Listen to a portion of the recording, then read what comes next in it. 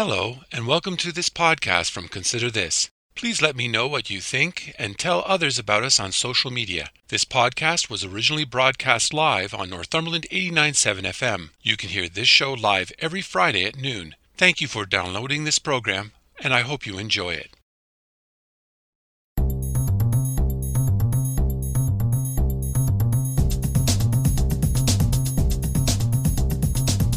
Hello, I'm Robert Washburn, and welcome to Consider This Northumberland, a current affairs program dedicated to the issues facing our community. We talk to the people on the front lines and those behind the scenes who make a difference in your life in Northumberland County. So I'm asking you, the listener, to take some time out of your busy day to consider this. Lots is going on in Alderville. The council has made numerous land purchases over the past year as the reserve expands its boundaries. Economic development continues. There is a band council election coming up later this year. Chief Dave Mowat will bring us up to date on all this and more. Have a listen. I'm so pleased to have with me today Chief Dave Mowat of the Alderville First Nations. Welcome to Consider This. Good to be here, Rob. Thanks a lot. Happy New Year, Dave. Yeah, Happy New Year to you. I hope everything's working out so far, and 2023 is a good, productive year for you. And the same to you. I'm curious, just as a cultural note, is there such a thing as an Indigenous calendar, and could you maybe shed some light on what that is? Well, being a heavily influenced community via Methodism and Christianity for a number of generations, we obviously follow the standard calendar, but culturally, there's actually 13 moons in the Anishinaabe calendar, and those 13 moons are reflective of the 13 platelets on the back of the turtle. If you count the platelets on the back of a turtle's back, it'll be 13, and that's in reference to Turtle Island, and that's just a general sort of cultural sort of piece of information you might want to take to heart. 13 moons. That's fascinating. And are the moons individually named? Do they have individual significance, each one?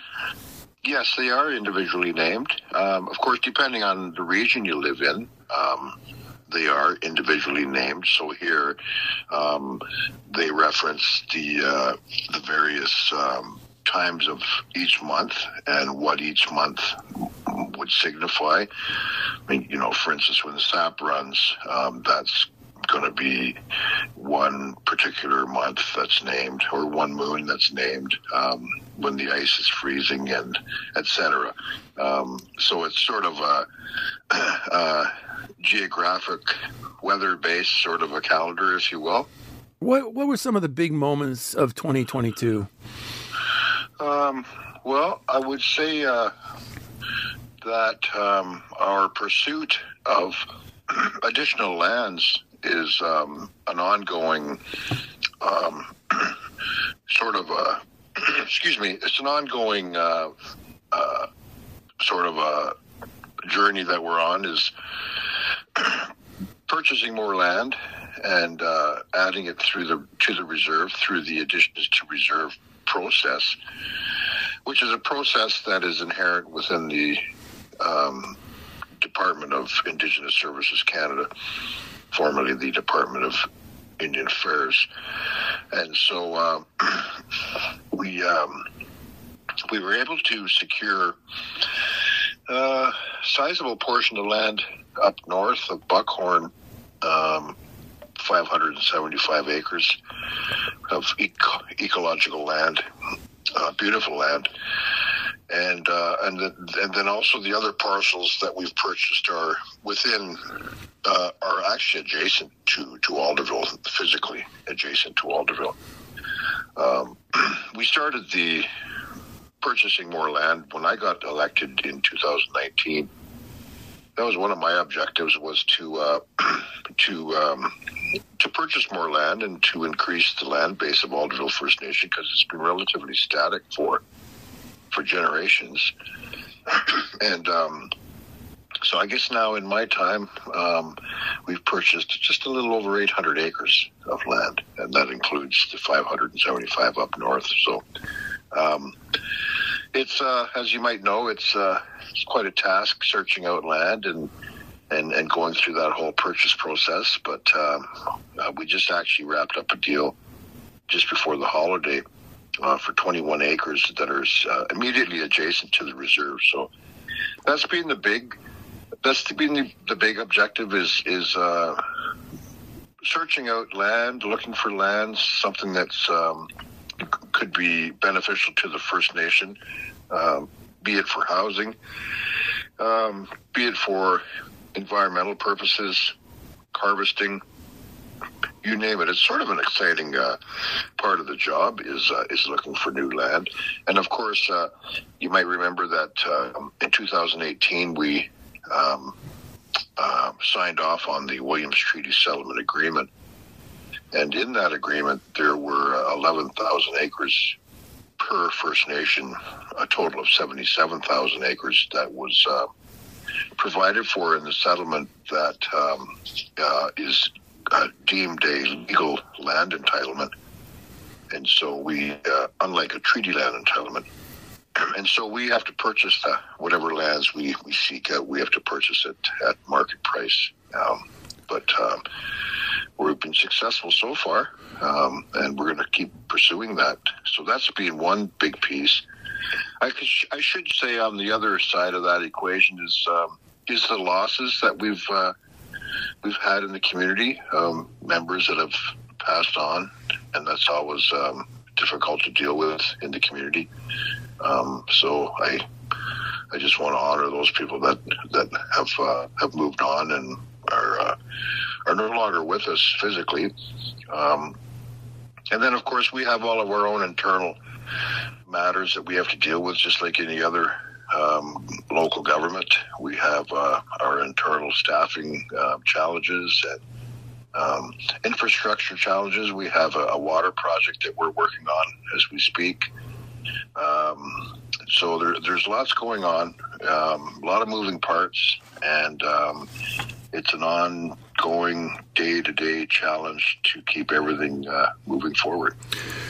If I could just go back for a second and ask about the land acquisitions, do you have an overarching plan? How much lands are you hoping to secure over what period of time to what level of expansion? Yeah, so as you might know, like immediately within the immediate proximity to Alderville, it's not easy to buy land of sizable portions. And of course, a lot of the land has been held by farming families for a long time. So it's not easy to buy sizable portions. When I say a sizable portion, I would say 100 acres plus in close proximity to the reserve. That's a challenge. Ideally, it would be good to when we do seek out and purchase land. Ideally, it would be beneficial to purchase as much as we could, as close to the reserve as possible. But again, that's a challenge. In the grand scheme, 11,000 acres is a fair chunk of land, and so even in the agreement in 2018. The understanding was that if it took 20 to 30 years to assemble, 11,000 additional acres, then so be it. Because again, so for Alderville, you hope to get an additional 11,000 acres. Exactly. Okay. And it'll probably never happen in my time, but you can imagine how long it might take. Again, the thought and the understanding amongst the negotiators and the government at the time of 2018 when the settlement was negotiated was that if it took 20 to 30 years, so be it, because, again, everybody knows where we're situated. East First Nation in amongst the Williams Treaty's First Nations, Curve Lake, Hiawatha, Scugog, Alderville, and then the Chippewa communities, a lot of agricultural land around each First Nation community. for the most part, and it's not easy to secure large swaths of land around each First Nation community, and so it's a slow process, and it's going to be slow for each First Nation community. I'd like you to elaborate a little bit too on the water project. Can you provide some details as to what exactly it is you're trying to do? Yeah, our former capital assets manager tapped funding through the department, and we have internal funding available as well. The idea was originally to create a communal well in the event of power outages, and to help secure a potable water source within the community. And so that project has morphed just because of a few variabilities. It's morphed into now a communal well project situated in one of our subdivisions, the one subdivision that we built in 2010 called Wawashkeshi Mikens. And what it will do is it'll create the same communal well supply, and it'll also service the entire subdivision. So there's 22 lots in that particular subdivision. And so that's how we've finally came to the resolution that we're going to build it on Wawashkeshi. It'll be, on the one hand, it'll be a communal well supply in the event of power outages, and it'll also service the entire subdivision.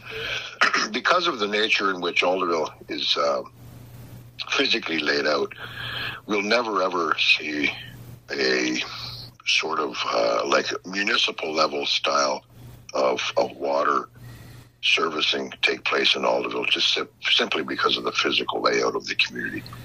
We're probably 8 kilometers from one end of the community to the other, but in between those East Reserve and the West Reserve and the Main Reserve and then Vimy Ridge, we do have gaps of, say, farmland or patent land or non-reserve land. And so it would be almost physically impossible to service the entire community with one fell swoop, if you will. So we might have to, go at this piecemeal. I know economic development is a key feature of Alderville Council's work, and I'm wondering if you could just bring us up to date over the past year as to what's been taking place. Well, actually, I should say we just recently hired a new economic development officer. The position was vacant for not too long, but for a while. Our former ECDev officer moved on into IT. And so that opened up a vacancy. And a former Coburg employee actually is now holding down the seat.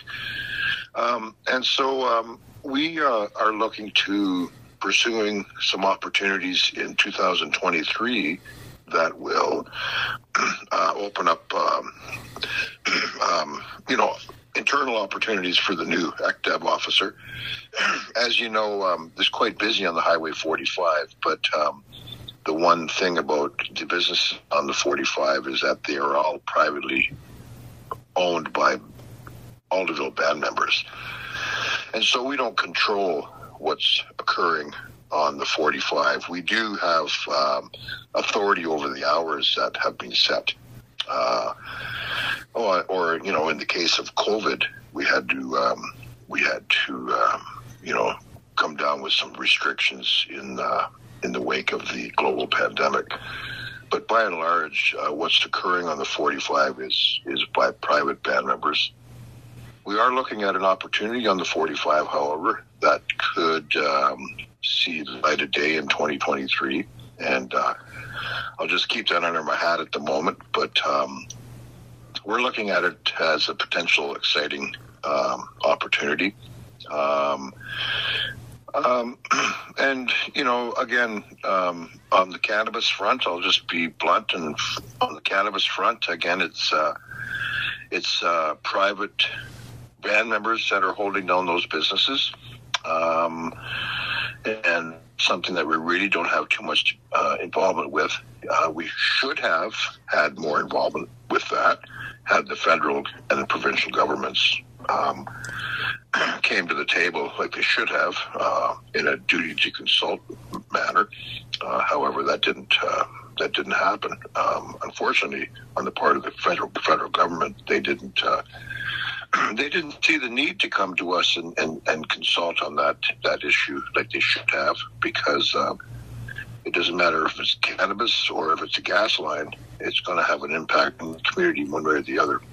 But be that as it may, that market will play out as it will. I suspect that it's not all.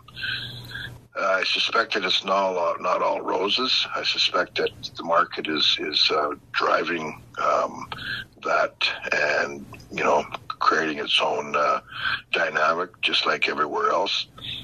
But it must be more competitive now. At one point, they were sole providers of cannabis, and now I think you can't go into any village or town in Northumberland and there isn't at least one or more cannabis shops selling. So I'm just wondering, are you seeing that having an impact on local businesses?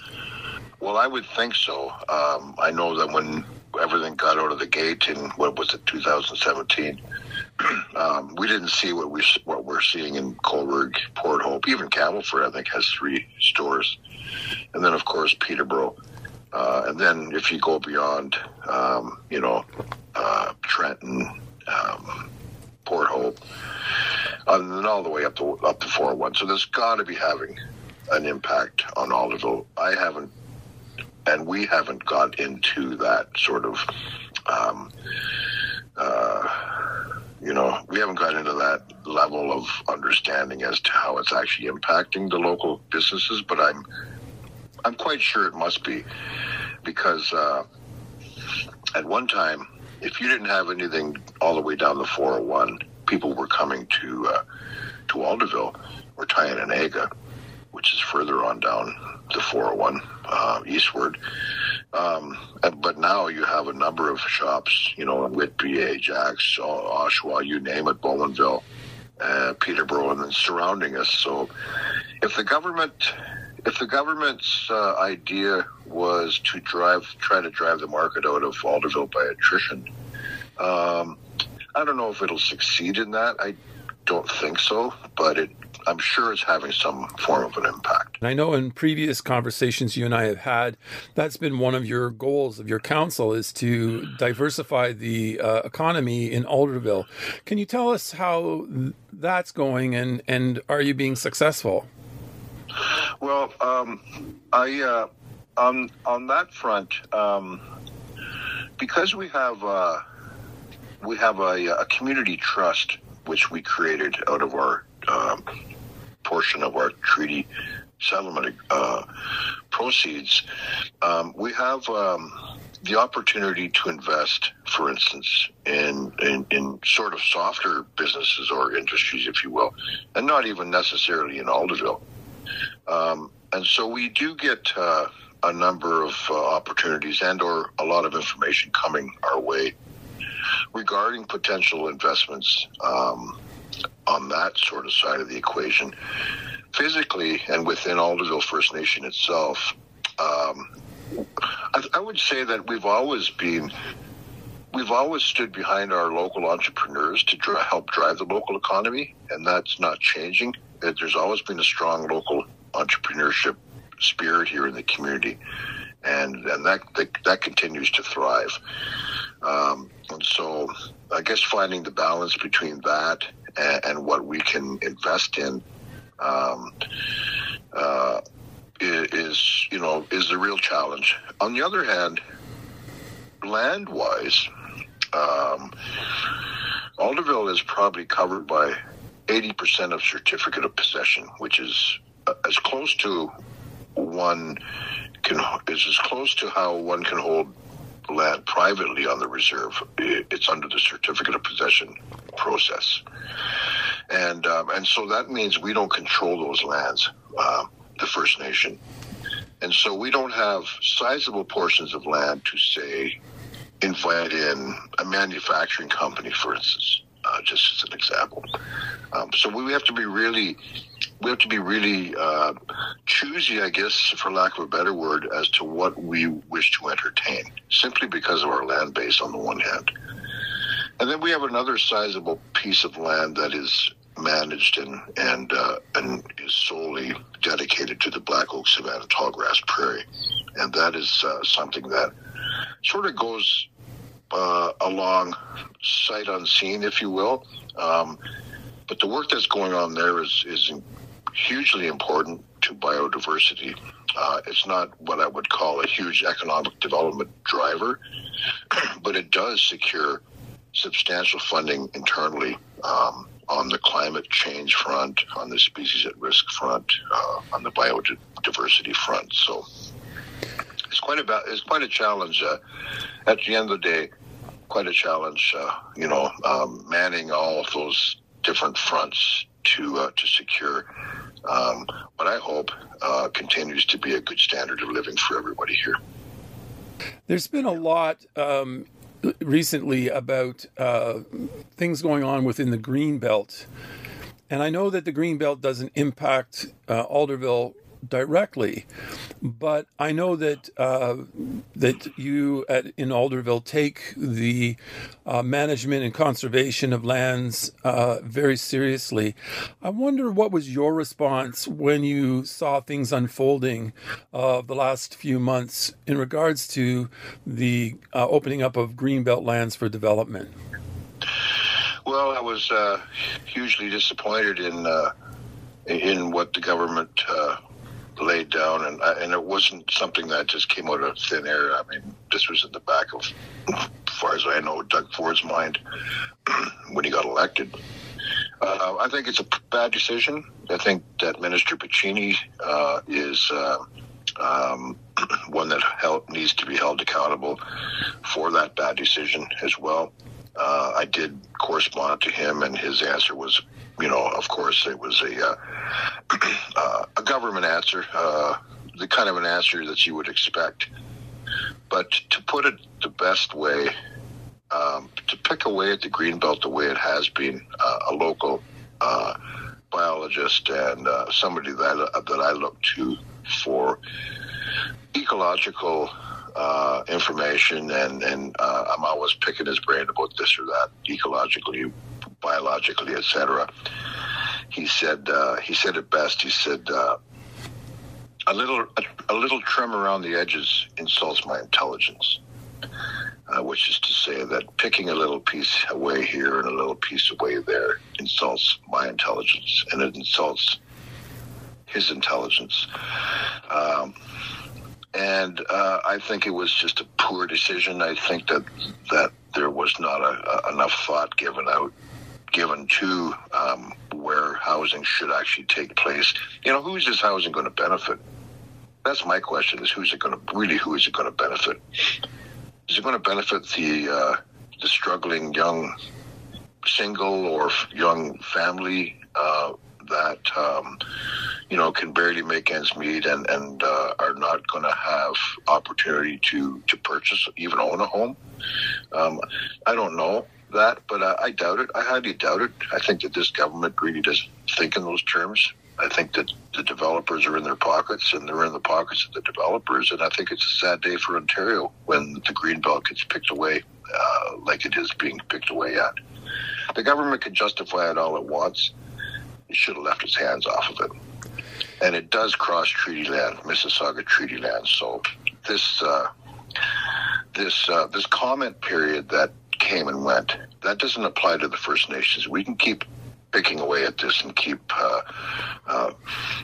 throwing our information at the government and in my view, harassing the government all we want because it should be harassed for what it's done. I think it's a sad day for Ontario, definitely Southern Ontario. And not only that, Rob, but this whole Omnibus Bill 23 and what it entails is not just about housing. It's about dissecting and overturning the entire land use planning regime and, using the coercive power of the law to make it the law. And I think it's a sad day. Do any of those legislative changes have an impact on Alderville and its ability to do what it wants to do? It doesn't have any effect on Alderville, but again, it could have, I suppose. Like we are landowners, we're tax-paying landowners as well, which I think a lot of people don't think about sometimes. We pay our taxes to how many municipalities now? 2 or 3 municipalities, and so in that way, should we ever have to go through any land use planning for our off-reserve properties, then it could have an effect. But in Alderville directly, no, it doesn't. I should also say that what we did and what we accomplished at the Black Oak Savannah Tallgrass Prairie, we predate the Oak Ridges Moraine Conservation Plan. We predate that. We got out of the blocks before that became law, and so we're leaders in the regional biodiversity and management fields of grassland and Black Oak Savannah Tallgrass Prairie. And so, it would be like us. It would be like us in Alderville saying, we're going to run a road up the middle of the Black Oak Savannah and build housing because, we have a housing shortage. That would be insanity, and it would leave a huge detrimental legacy, and it would be short-sighted. So, we could be a microcosm of what the government just did, but we would never think of that. Because again, that would be short-sighted, and it's not necessary. It's not necessary for us to undermine our biodiversity and our pristine ecology for the sake of non-profit housing. In Alderville, it would be non-profit housing. That argument's not even on. That doesn't even hold water. So the way we have to do it in Alderville is to look away from those pristine sites and look to other areas that will not compromise our ecology and our ecological integrity. The Pope's visit was a significant event for some this past year, and we spoke at that time. And now that some time has passed, have you had any further reflections on the visit? I really haven't. Again, we're not a Catholic community, so we don't share that sort of common bond with other Catholic First Nations even, not to mention just Catholics in general. I mean, there's Catholic members, but I wouldn't know who they are. I know a handful, but generally, no, it really didn't resonate. It's, kind of strange. It didn't really resonate much in Alderville First Nation at all. Again, we're just not of that tradition. The United Church of Canada had already come down with its apology a long time ago. And so I guess for some of us, we looked at the Catholic Church and said, what took you so long? What's taking you so long? But really, no, it hasn't really, it hasn't had any long-term sort of rippling effect, is really to be very truthful. Recently in Ottawa, the Assembly of First Nations held a special chiefs meeting. And you publicly said on social media that you were not going. And right. I'm curious as to why you decided not to go. And I don't think in our conversations this is the first time you've mentioned your, I wouldn't say opposition, but maybe a disdain for the Assembly of First Nations. Can you help us understand what's going on? So in this age of the virtual meetings, I did have, and I always have, access to go into these meetings virtually. And so when the Assembly of First Nations met in Vancouver in the summer, I was on virtually. I did not wish to travel to Vancouver. I did not wish to expend that kind of money to get there when I could actually go on virtually. So that's the one benefit. I did go on virtually one day for the Ottawa Special Chiefs Assembly, but I chose not to travel there again, because of the infighting that has been occurring, because of what occurred with the national chief, it, in my view, has been taken the focus off of what work needs to be done. And, when this spilled out into the media, when this spilled out into the public, to me, it made me cringe, because this is the last thing the government and or the public needs to see, is that there's things happening at the AFN level that makes it look like it can't work together, to make it look like it can't meet its objectives, etc. So it's frustrating for me as a local leader who has to deal with issues locally and head on and immediately to get a resolution one way or the other. And then the national organization can't seem to pull its act together to run seamlessly for the benefit of First Nations. So that's a real frustration for me. These large, unwieldy almost organizations sometimes are a real frustration. And of course, the government of Canada. Can you imagine trying to hold down the government of Canada? So, it's not like the AFN is the only example, but it has its important elements for us, of course, undoubtedly, but it's sort of hands off. It's sort of arm's length, to the point where it doesn't affect us day to day. In fact, I'm more attuned to the Chiefs of Ontario than I am the Assembly of First Nations. The Chiefs of Ontario, the Ontario Regional Chief, by virtue of that role, is on the executive of the AFN. So we always have a conduit to the AFN, and that's through the Chiefs of Ontario and through the Ontario Regional Chief, Glenn Hare. So it's not like we're isolated or alienated or not in the know, per se. So I just choose, and in the age of the pandemic, I've chosen not to travel a great deal. I travel very little anymore. I know the virtual sort of meetings can get a little difficult sometimes to handle, but it's revolutionized travel budgets, that's for sure. And so I tend to stay close, stay local, stay in Alderville, and go on virtually. But the AFN, again, it does good work, it does important work, but it needs to get its house in order, because I don't have time. I don't have time for that. You've alluded to it several times, and I just, for the listeners who may not understand all of what you were alluding to, the First Nations, the Assembly of First Nations chief, her name is Roseanne Archibald, and she is in the process of suing the AFN over what she believes is alleging as corruption, and that's driven a lot of conflict and tension in the leadership. Am I correct in that? Yeah, she's claimed corruption. She was a former Ontario Regional Chief, of course.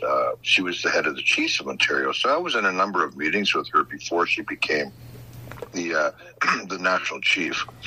The meetings that I was in with her as Ontario Regional Chief were related to the vaccination, actually.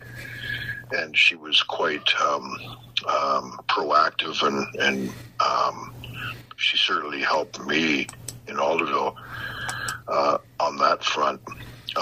When she became the first female national chief, I was involved in the voting, and I was online for hours,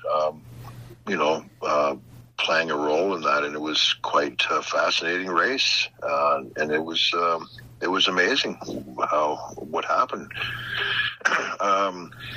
But she certainly tried to pull some of the layers away and to get down to the core of what might be ailing the AFN. I'm not so sure that throwing out terms of corruption is beneficial, though. I'm not so sure if that's the right tact she should have used. I saw where there were small contracts given out to people for this or for that. Now, I wouldn't call that corruption. A $21,000 contract to a chief of an Ontario First Nation, certainly to me doesn't smell like corruption. His expertise was utilized, called upon by the AFN, and I won't name his name, but I did see where this one particular chief from Northern Ontario was brought into the AFN for a contract, and it was about $21,000. That's not a big contract. Certainly doesn't look and smell like corruption to me. So I think it's a dangerous word to throw around until you got the facts in front of you. I'd like to move on and ask you about the reconciliation process over the past year. How have you seen that process unfold over 2022? It really comes out. It's fully adorned on September 30th. Again, we had a walk on September 30th up the Highway 45, and it was very impressive. That's about as powerful a statement as you can make on that day. And I know I had people from outside of the community saying, well, we should partner next year and do this or do that. I said, no, you can come to Alderville. I think as long as I'm here, we're going to take a walk up to 45 on that day because it makes a powerful statement. And we have a lot of allies and neighbors that come out and join us. And that's really encouraging on the reconciliation front. It's really encouraging that people take that to heart. Not only in our own community, but again, people from Cobourg, Warkworth, Campbellford, you name it. We have a lot of people that come out and participate with us. So that's encouraging. On the other fronts, it stumbles and it struggles and there's challenges. The municipalities are doing what they can to understand. The land acknowledgement piece is something that's it's not one of the 94 recommendations. Land acknowledgements they predate the TRC, but municipalities take them seriously, and for them that helps them understand that much more. I actually was able to be at Mayor Bob Crate's inauguration at Trent Hills, and I participated in that with the smudging ceremony. He requested that, so for me that was like a huge advancement insofar as municipal First Nations relations. So there's small steps that are being taken. Mayor Ostrander and I in Brighton, we have a good relationship. I was at his inauguration, and so I see that locally there are good efforts being made. I guess there's always going to be challenges. There's always going to be obstacles, and there's always going to be resistance in certain pockets. But all you can do is keep moving forward. This past year, you had a powwow for the first time in quite a while due to the pandemic. How is that important to your community in 2022? Yeah, it was record-breaking crowds on the Saturday. Sundays have always been a little less people come out, just generally. But Saturday was record-breaking. And well, for me, it was like long overdue. Of course, the pandemic had it did what it did, but it was time. People were basically starving for a powwow, and it was reflected in the people that came out. It was just a remarkable day. On the Saturday, it was a remarkable day. I just can't say enough. The weather, of course, cooperated beautifully for both days. But it was it was something that everybody really needed. To me, that's what I took away from it. It was that people needed that camaraderie and that opportunity to come out and just be together in that way. I went away feeling very satisfied that we were able to do that, and we look forward to next year's powwow. And I just can't say enough about our staff and our public works team, who everybody just by sort of inherently takes on their own role and makes it happen. And it was a real blessing for that to have occurred this summer. Again, it was a long haul. The last one had been 2019, and then the global pandemic, and then here we were last July, and I was really satisfied. It was a great day, a great weekend. You are coming to the end of your elected term in 2023, and I understand that there will be elections held sometime this summer. What are going to be the key issues for the community that will be focused on during this upcoming election? Well, we have a few, I should say, call them sectoral self-government files that we're working on, and one of them is First Nations land management. And that's going to come to a ratification vote this spring. And what that does is it sees the First Nation potentially take over the 30 to 40 provisions that are in the Indian Act related to land management. And so if that ratification vote is successful, then the First Nation itself, Aldergrove, would take over control and authority over its land management. So that's huge. Again, it's all reliant on a successful ratification vote. And then we also have a new leadership selection ratification vote that's going to come down this spring as well. And as you might know, we are governed by the Indian Act, and so our electoral regulations are governed by the Indian Act, and we only have 2-year mandates.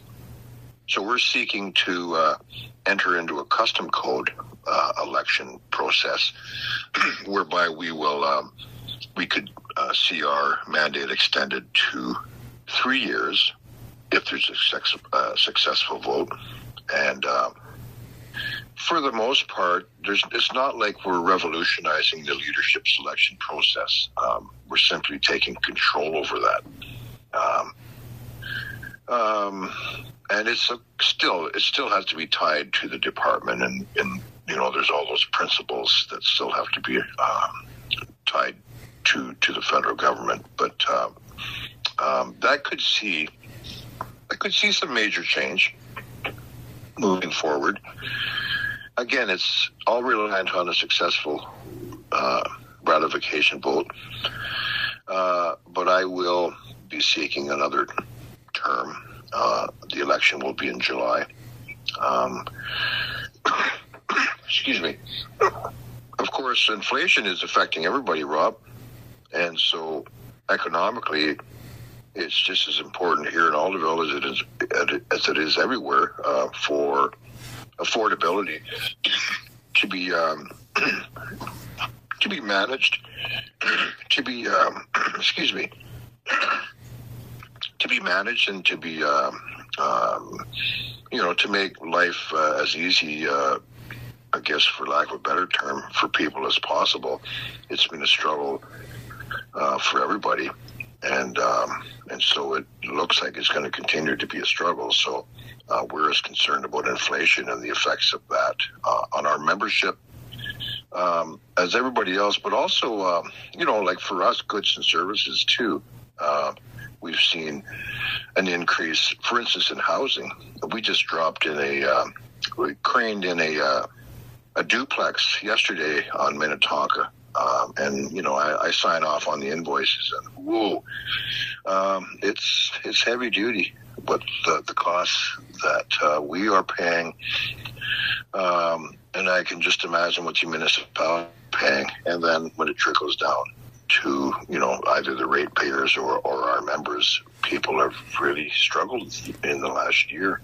And so I think affordability that's the big one for everybody. Are you going to be taking steps at all over this upcoming year to help remediate some of those fiscal pressures on people? Well, we have some internal sources. We have some internal financial sources that we can assist people with. And then there's also certain programs that operate, for instance, for homeowners. There's certain programs that operate through the CMHC, who are tied to Canada Mortgage and Housing Corporation. That's a federal program. So we're tied to CMHC, or we're tied to the Departmental Housing Program. And through that, there are certain benefits that homeowners can reap for, say, remediation of their homes. There might be certain grant programs that can assist with homeowners. We've just currently had a meeting with Habitat for Humanity, and we are also we've been discussing with them their home renovation program. So under the surface, there's programs that operate for the benefit of First Nations people that can help on that front, for instance. So again, we always have our radar on. We're always in tune with what programs and or opportunities there are to assist our membership, just like every other municipal leader has to be. Chief Dave Mowat, I want to wish you all the best in 2023, and thank you so much for talking to me today. Thanks, Rob, and all the best to you in 2023, and it's always a pleasure talking with you. That was Alderville First Nations Chief Dave Mowat. I want to thank my guests this week for talking to me, and I want to thank all the listeners for tuning in today. Please join me again next week when we will talk to the people on the front lines and those behind the scenes who make a difference in your life and Northumberland County. So please tune in. If you would like to listen or share this or any podcast, please check out my website at consider-this.ca. There you will find past podcasts, news, and other information about life and politics in Northumberland County. Or you can go to the radio station's website at northumberland897.ca. I'm Robert Washburn. Thanks for taking time out of your day to listen in, and I hope over the week you will continue to consider this.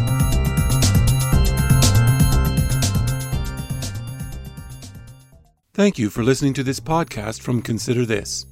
If you have any comments or would like to suggest a story, please contact me at considerthisnorthumberland@gmail.com, or you can message me on Facebook at Consider This. If you enjoyed this podcast or are looking for more news and information about Northumberland County, please check out my website at consider-this.ca. That's consider-this.ca. And don't forget to share. And again, thank you for listening, and stay tuned for more from Consider This.